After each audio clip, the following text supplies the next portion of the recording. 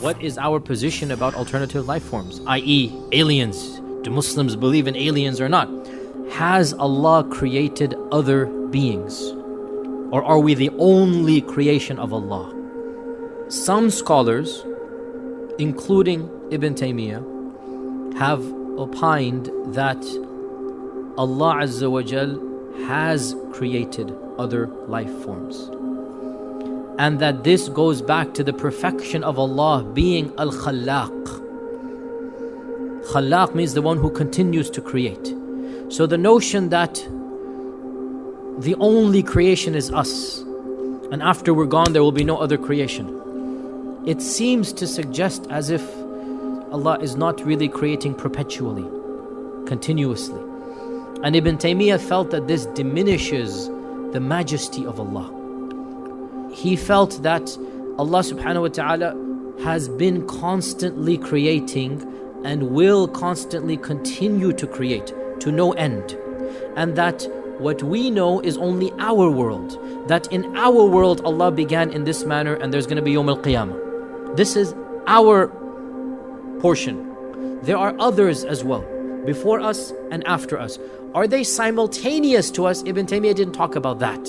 Ibn Taymiyyah is talking about the issue of Allah always creating. But there's no negation of the fact that other worlds could be simultaneous to us, or other creations could be simultaneous to us. And there are many evidences that might possibly suggest this. So please don't misquote me. Don't tweet Yasir Qadhi saying there's aliens. I'm saying there is some evidence to suggest that Allah subhanahu wa ta'ala has created other creations. What are some of the evidences? Number one, وَيَخْلُقُ مَا لَا تَعْلَمُونَ. He has created things you will never know, you don't know about.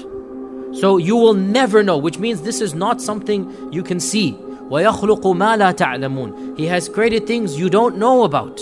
Number two, that Allah says in the Quran that خَلَقَ السَّمَاوَاتِ وَالْأَرْضَ وَبَثَّ فِيهِمَا مِن دَابَّةٍ. Allah has created all of the heavens and the earth, and He has scattered throughout all of them creatures. Not just on the earth. The samawat is not just our heavens, it is beyond our heavens. And Allah says He has scattered creatures in all of them, and if He wants to, He can gather all of them up at once.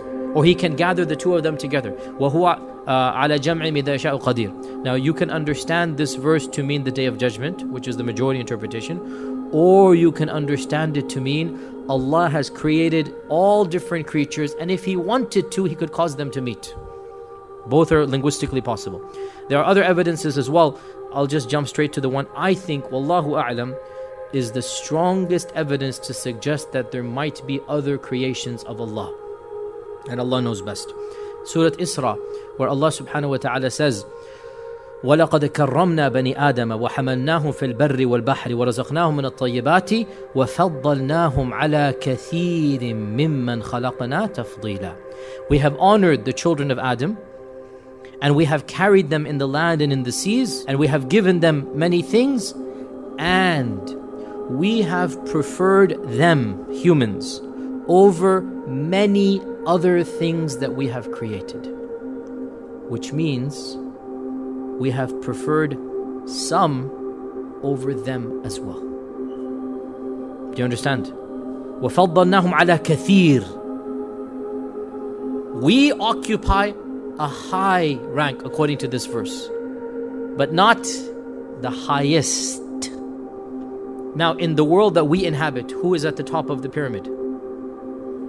I mean in the creation, it's us. Who bowed down to us? The angels, the jinn. So then we are at the top in this world of the creation, right? Yet Allah says in Surah Isra that we have honored the children of Adam over many other things we have created.